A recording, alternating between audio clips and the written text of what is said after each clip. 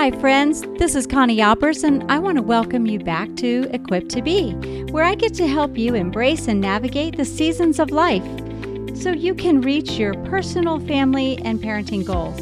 We at Equipped to Be want you to understand how God has given you unique gifts, strengths, and talents so that you can live in all seasons with confidence and joy. Whether you're cooking dinner, folding laundry, or maybe just enjoying some time alone, I hope you enjoy this episode of Equipped to Be. Welcome to Equipped to Be. I'm your host, Connie Albers. So glad you tuned in today like you do often, whether you're sitting in the carpool lines or cooking dinner, folding laundry, all the things that we do that help keep our families strong and healthy. Well, I met a woman. We've been friends on social media for a long time, but I actually got to meet her in person at the NRB, the National Religious Broadcasters Association. And we were able to carve out a little bit of time where we could just talk and talk mom to mom, which is kind of ironic because her ministry is Moms Together and 1 Corinthians 13 parenting. And so we just chatted and there was such a kindredness about us. It wasn't that we did everything the same, but we just have the same passion for families. As you know, I love to focus on strengthening today's family, and Lori loves to focus on family connections. So right there was a great intersect for us. But Lori is passionate about helping families build connections that really last a lifetime. Because like I've often said, who wants to turn the tassel and your kids say, well, thanks for the braces and the car keys, and about your family values or your faith, not so much. I'll see you at Thanksgiving or Christmas. Nobody would ever want that. But Lori meets moms and dads where they are, and she is warm and transparent. She's very straightforward, and she has a faith that leads and guides her in all that she says and does. She is a licensed parent family educator. She's an award-winning author, a podcaster, co-founder of 1 Corinthians Parenting, a national speaker, and a parenting coach. I have just enjoyed getting to know her so much that I invited her on the show so that we could talk about the things that are facing us as moms and dads and families trying to navigate the current culture. She is a mentoring mom. She just does so many things. She has Messy Hope, help your children overcome anxiety, depression, or suicidal ideation, The Messy Life of Parenting, powerful and practical ways to strengthen family connections, The Messy Journey, how grace and truth offer the prodigal a way home. She writes for a number of online magazines. I mean, she's just really kind of done it all. She's been on Focus on the Family, Mom Life Today, Crosswalk. And so now you can see, friends, why when I met her, there was such a kindred heart. So I think you're going to enjoy our conversation today as we dive in and we talk about matters that are important to you. So stick around. I think you're going to enjoy this episode. So friends, I just want you to know that I am so excited because Lori is going to be on the program. We're going to have a great conversation. So Lori, thanks for coming on Equipped to Be. I'm so glad that you're here. Oh, Connie, I am so excited to be here with you and so happy to be speaking with you and your audience. Well, you've done so many things. Like I said in our intro, when I was telling a little bit about you and about how we got to know one another, I didn't talk about your family. So I would love for you to tell us, tell the listeners, like more about like you as a mom and a wife, like tell us about your kids, your family, and what led you to having the Moms Together, being an author, and doing all the things that you do in the ministry for strengthening families and building those connections. Well, I met my husband in high school, and we started dating in college. So he's my college sweetheart. We have 4 kids who are now adults. Our oldest daughter, 3 girls and a boy, our oldest daughter we adopted from Colombia. And then we had 3 more the old-fashioned way. Now, the 3 younger kiddos are married. So I have a daughter-in-law and 2 sons-in-law. And then we also have 4 little grands, starting our oldest grandchild. Actually, it's his first day of kindergarten today. Oh, man, that's got to be a strange feeling. Yeah, he's 5. And then our youngest grandchild is 6 months. So we've got four grandkids, and our family just keeps growing. It's pretty great. And we also have a golden doodle. His name is Toby, and Toby means God is good. And we have a grand pup. I don't want to leave Remy out as well. So Remy is also a part of the family. So that's the makeup of our family.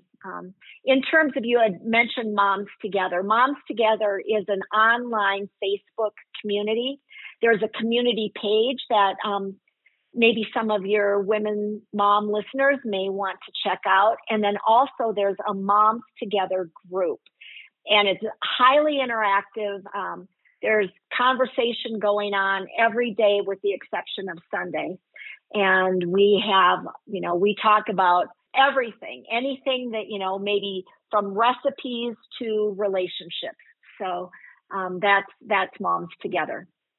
You have the 1 Corinthians 13 parenting. As we were prepping for the show and kind of talking about what do our listeners need and where are families, I know as we were talking at the NRB, there was just such synergy between our message. And what I really like the fact is we each have something to say, and God has called us into pouring back in. And I love the fact that when the kids grew and we turned the tassel, we didn't do hey, it's me time now. I'm going to go learn how to play pickleball, or I'm going to go do all the things that I never really got to do because I was in the midst of raising a bunch of kids.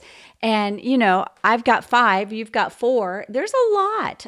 You got me beat on the grandkid front, but I'm sure, but I'm loving the 2 that we have. So it's really cool. But, today we're going to talk about, there's so many things because you're an author of 6 books. There's so many areas that we could really unpack. But as we were talking before we went live on the show, there's a couple of things that I think need to be addressed. And you love to speak to this. You're a speaker and a teacher. And, people have often asked me about my writing, and I'll say I write because I speak. And when I was asking you about it, you almost mirrored that. You're like, I am a speaker and a teacher. And then that lends itself to me becoming a writer. And so usually it's very rare to find somebody who says, oh, I love writing. And I speak because I have to promote my book, or I speak and therefore I write. It's not very common that you would find one that's I love both. So I love that we kind of said, yeah, I am a communicator through verbal communication, AKA podcast and all this other stuff. And you kind of mirrored that. But there's a couple things let's dive into, because you and I have the same heart connection. And all you listeners, we know, I love the fact that people will often say, oh, but you don't really understand. You cannot live through parenting and not know. Some things change, but raising children doesn't. Attitudes, situations, frustrations, personalities, temperaments, load, those things don't change. I mean, the enemy has been attacking and trying to destroy the family and tear it apart let's just go back to the beginning of time. I mean, the truth is, families are under attack. And I want to talk with you for a little bit about anxiety and what families are facing with their children. We did a segment last week and the week before, just kind of helping families ease back into school with bullying and things like that. But let's talk about anxiety and what you're seeing, what you've learned. Does that sound good to you? It does. I'd also like to piggyback on the lie thing that you mentioned from the enemy. That is so true. And I think a lot of the things, Connie, that breed into anxiety and depression, the mental health stuff, has to do with some of those, the enemy attempting to deconstruct the family. And I think the bottom line of that is, here in our Western culture, we are so interested in being independent. Now, that's a good thing as a citizen, right? And the freedom of that and the liberty of that. But when you get into a family system, God created us to be interdependent. And the independent idea is totally what you're talking about when you say, when that tassel gets turned to the other side, those kids that are raised to be independent, off they go, right? But the ones that are interdependent, even when the tassel gets moved, they still want to invite you into their lives. Hence the connection. Yes. And we are there to support, to encourage, to rejoice, and to mourn with our family members, with our kids, even as they become parents themselves. And when we don't do that, like you said, it's just let's get together for the holidays. And oh my goodness, I was giving a talk at one particular church. And at the end of the talk, and I was speaking on this idea of interdependence. And I was sitting next to this one mama, and she had her little guy on her lap. And she said to me, she goes, I was raised to be independent, as many of us have been raised to be that way. And she goes, after listening to your talk, she said, I do not want that for my child. She said, I do not call my parents when, if she were to be in a situation where she would need help. She said, or I don't even call them when I've got something happy to report. She said, it's not that I don't want to tell them these things. It's that it doesn't occur to me. Wow. And I know. So We've got to stop this independent thing. And that does contribute to, as you mentioned, as we're going into the school year, the anxiety. Our kids need to know that they can rely upon us, that we can be their helper. And just as God is our helper, that's our example. So we can be their helper as well. And not in a codependent sort of a way, not in an irresponsible sort of a way, to have the responsibility, but also to know that, hey, I can come alongside you, and I will. I'll come alongside you in the spills of life. Okay, I'm thinking of a couple things. As you know, most of the listeners know, we homeschooled our kids. And, that fosters a sense of connection because you really are doing life, all of life, really together. And it just made me think of something. I hear this buzzword a lot, and I'm not quite sure, maybe buzzword's not the right term, but I hear this, get your kids to be independent learners. And hey, I totally get the more they can do on their own. Wow, it's helpful for mom and dad who have a lot of other things to do, like, if it's their job or whatever else that they have to do. But there is a fine line, as you were talking, that made me think codependence, independence, interdependence. Those are some pretty fine lines with a gray area, and I think that is worthy of conversation because we do want our children to be independent. We don't want them to be followers of whatever whim or trend or whatever's the current thing is. We want them to have the ability to know and stand for what is true and right, the family values that we've taught them. We want them to lean on us and have them think, hey, I bet my parents would really love to know I just got a promotion, or my sibs would all want to know, hence the interdependence. We're there for each other. And then I can't function unless codependency. I can't function without these people. So I almost feel like, wow, that's a show in and of itself. But I will say, does that make sense to you? Yes. Sometimes it's hard to know, am I helping or am I hurting? I think that's the question that we have to ask. Because when we look at trying to figure out, am I empowering my child or am I actually creating more of a dependency upon me?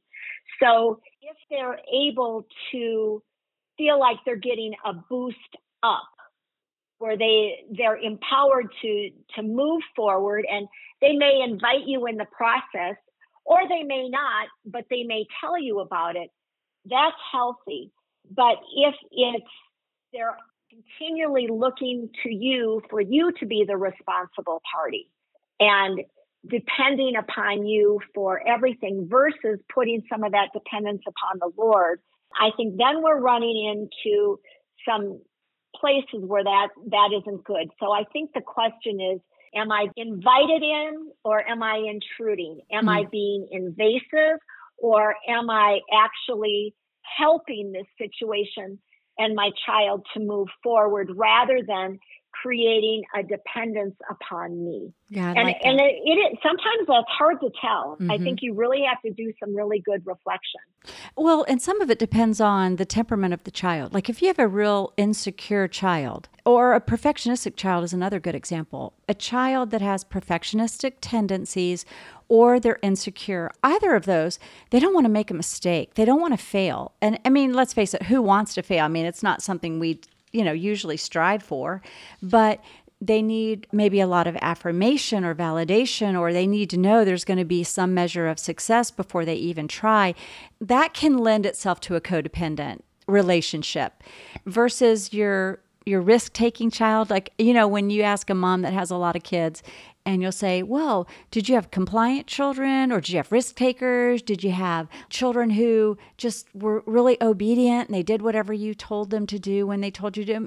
And you have a lot of kids, you're like, yes. There was probably one of each.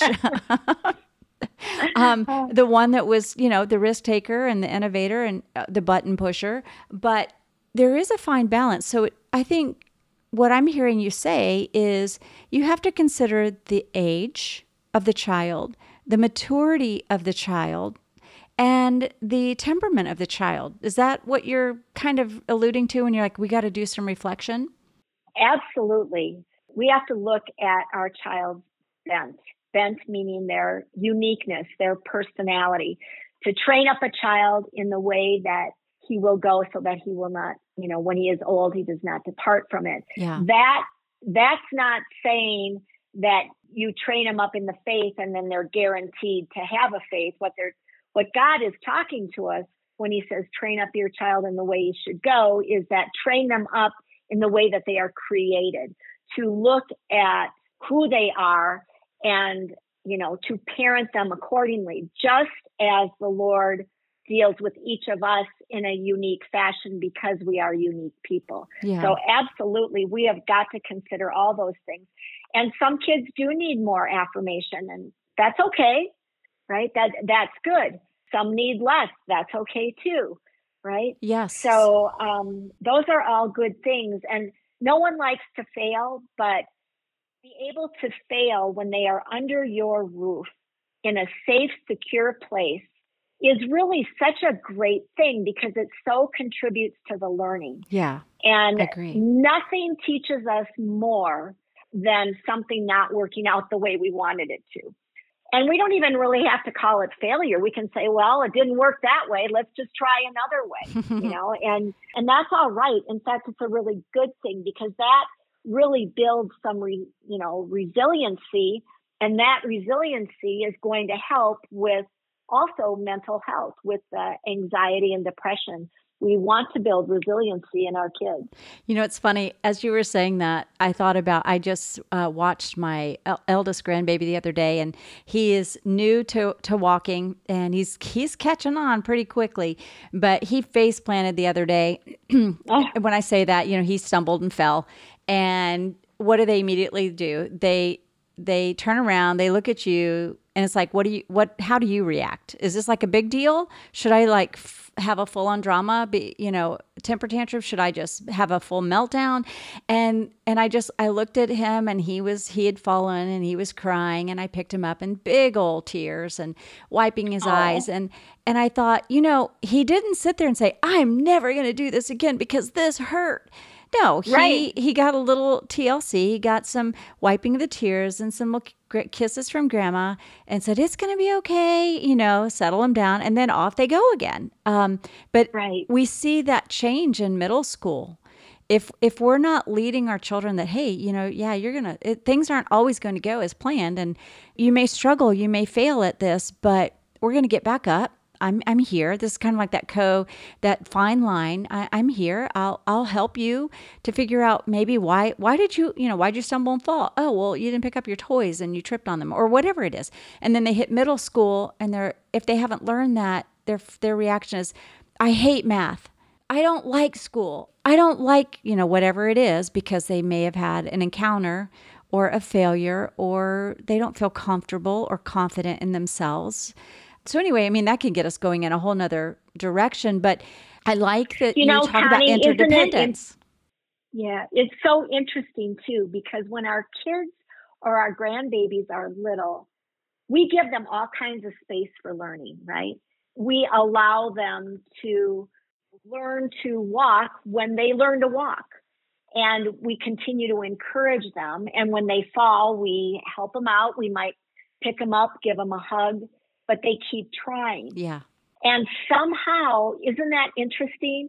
When they do get to middle school, that all of a sudden they feel like failure is devastating instead of, oh, I just have to, pick myself up, get a little hug and get going again. Yeah. Developmentally, I think that's really an important thing for parents to be very aware of and to continue to encourage, as you were mentioning, that interdependency, particularly at the middle school ages, because I think that might be when we do a little parenting shift, which is appropriate, right? Where they have the reins a little bit more. That's appropriate. Mm-hmm. Yet maybe sometimes then our expectations are that they should do it right away. Particularly, not even just with schoolwork, but with behavior. Oh, yeah. And sometimes they're just trying something out, and we would wish that they wouldn't, but yet there's still something to be learned, right? Yeah, I always tell people, if you really want to know what parenting is like, ask somebody who's gone through like the whole thing, and they can tell you, yes, we did devotions every day. We had this, whatever was supposed to be the right way to do it, we did it. And what was the results? Well, it was sideways at times. It was not a straight line. There were twists and turns. So, which actually, I want to segue back to what I started with, because the interdependency that you kind of brought up, I think goes hand in hand with what we see happening. And because you lead this big ministry with Moms Together, several things have happened over the last few years, and I know you've seen it. You talk about it a lot, but I started off talking about anxiety, and I would almost say interdependence within the family unit in a healthy way can help minimize some of the anxiety and depression that our kids are facing. But you were sharing with me some of your recent research on the statistics of kids that are experiencing higher than normal anxiety and depression. I'd love for you to kind of share that with parents, because I bet you some of our listeners are going, yeah, this is happening in my home. I don't know what to do about it. So share with me what some of the recent statistics that you just learned. Yes, they're alarming. I think highly alarming. So the World Health Organization has just put out some stats. I'm going to say maybe 9 months ago, maybe a little bit less, where 50 to 60% of people 17 to 24 years of age experience either anxiety or depression or both. 50 to 60% ages 17 to 24. That's huge. There has been a 25% increase worldwide, and actually tied into the pandemic, that triggered the 25% increase in mental health issues. And what the World Health Organization attributes to that is social media, isolation, kind of educational pressure to do over the top well, which we've noticed kids seem to think they have to be the best in every single subject. And then also worrying about finances. So all of those things seem to contribute. But as you and I have talked, Connie, I believe that really a lot of this is tied into the fact that we are raising kids to be independent. And they feel like they have to handle all of these big issues on their own, when in fact, we are meant to be interdependent, to walk through life together and to help each other out. There's a fear, though, with doing that. There's a fear among young people. Unfortunately, by the time they've gotten 7 to 17 years old, they've been betrayed by a friend. They've been mocked. They've been humiliated. And maybe their willingness to open up isn't as great. And I wonder, this is just a a contemplative question. I wonder if that doesn't have something to do with it. They're set up to be independent, figure it out. You've heard that slogan before. Everything is figure outable. Yeah, but it doesn't mean you're going to be able to figure it all out, not independently by yourself, but because they're children and their thought processes are childlike. They're transitioning, and I wouldn't say a 24 is childlike, but some are, and some take a little longer. But I just wonder if the academic pressure, which we all know kids have gotten behind over the last few years, and some more than others, and that is a serious concern because they see their futures at a complete risk. And you mentioned financial. Well, in reality, their parents are many are experiencing the same thing. I recently heard a news segment where I think half the population is one car repair away from, not bankruptcy, but a real financial crisis. So they just don't have money in the bank saved for emergencies and financial shortfalls. So kids are thinking maybe it's just them. They can't get the good jobs. They can't do all this. And they're not realizing it's actually across the board. It's happening in all manner and in all socioeconomic levels. Let's take this over to social media and then the last few minutes that we have, because what do you recommend or encourage to help, parents lower the anxiety that their kids are feeling, lower the depression that they may be feeling, whether it's internal or external? What do you recommend? What are some of the suggestions? Give us some of your best tips. I think one of the best things that we can do for our kids is to delay cell phones. Parents need to know their kids, but having access to all this stuff 24/7 creates so much fear, fear of missing out. It creates the idea of comparison, competition, feeling less than. Noticing things that, again, fear of missing out, you're not a part of. Social media is pretty rough, or having the idea that everybody's having a happy life but you. All of these things, we've got to be careful with giving really young kids phones. And I would leave it to the parents' discretion to say what would be the best age for that. But I think the longer you can delay it, the better. And then if you can put some safeguards on those phones, and those safeguards change regularly. So people would need to, do their own research as to what sort of safeguards to put on regarding social media apps and that kind of thing. Also, I would also say that delaying or reducing, not just delaying, but reducing time on social media is, I think, pretty important. My daughter, who helped me write Messy Hope, Help Your Child Overcome Anxiety, Depression, or Suicidal Ideation, she regularly goes on a social media fast. When she starts to notice that her either anxiety is rising or her depression is starting to get the best of her, that it's starting to take over a little bit, she removes herself from social media, and she says that is the one best thing that she can do for herself. Wow. And I think that that's right. I would agree. There's a documentary I know that has circulated called The Social Dilemma. And parents often, when I speak on technology and social media, I'm always asked 3 questions. How old should your kids be? How long should they get? And what should you allow? And people are often surprised when I say it depends. It depends. It seems like such a strange answer because so many people are, don't do this, don't do this, don't do this, or, do these things. And it comes down to like your child. A lot of times these kids are reaching out in these areas because there's a need, there's an unmet need that they have, yes. And they're looking for it. And so instead of looking at it within the nucleus of the family or within their friend group, they go onto the big wide World Wide Web and they find all manner of everything that is good and bad. And, our kids aren't a match for the tech giants. I'll just say that. So I think that's so wise to limit, to delay, to put on some safeguards.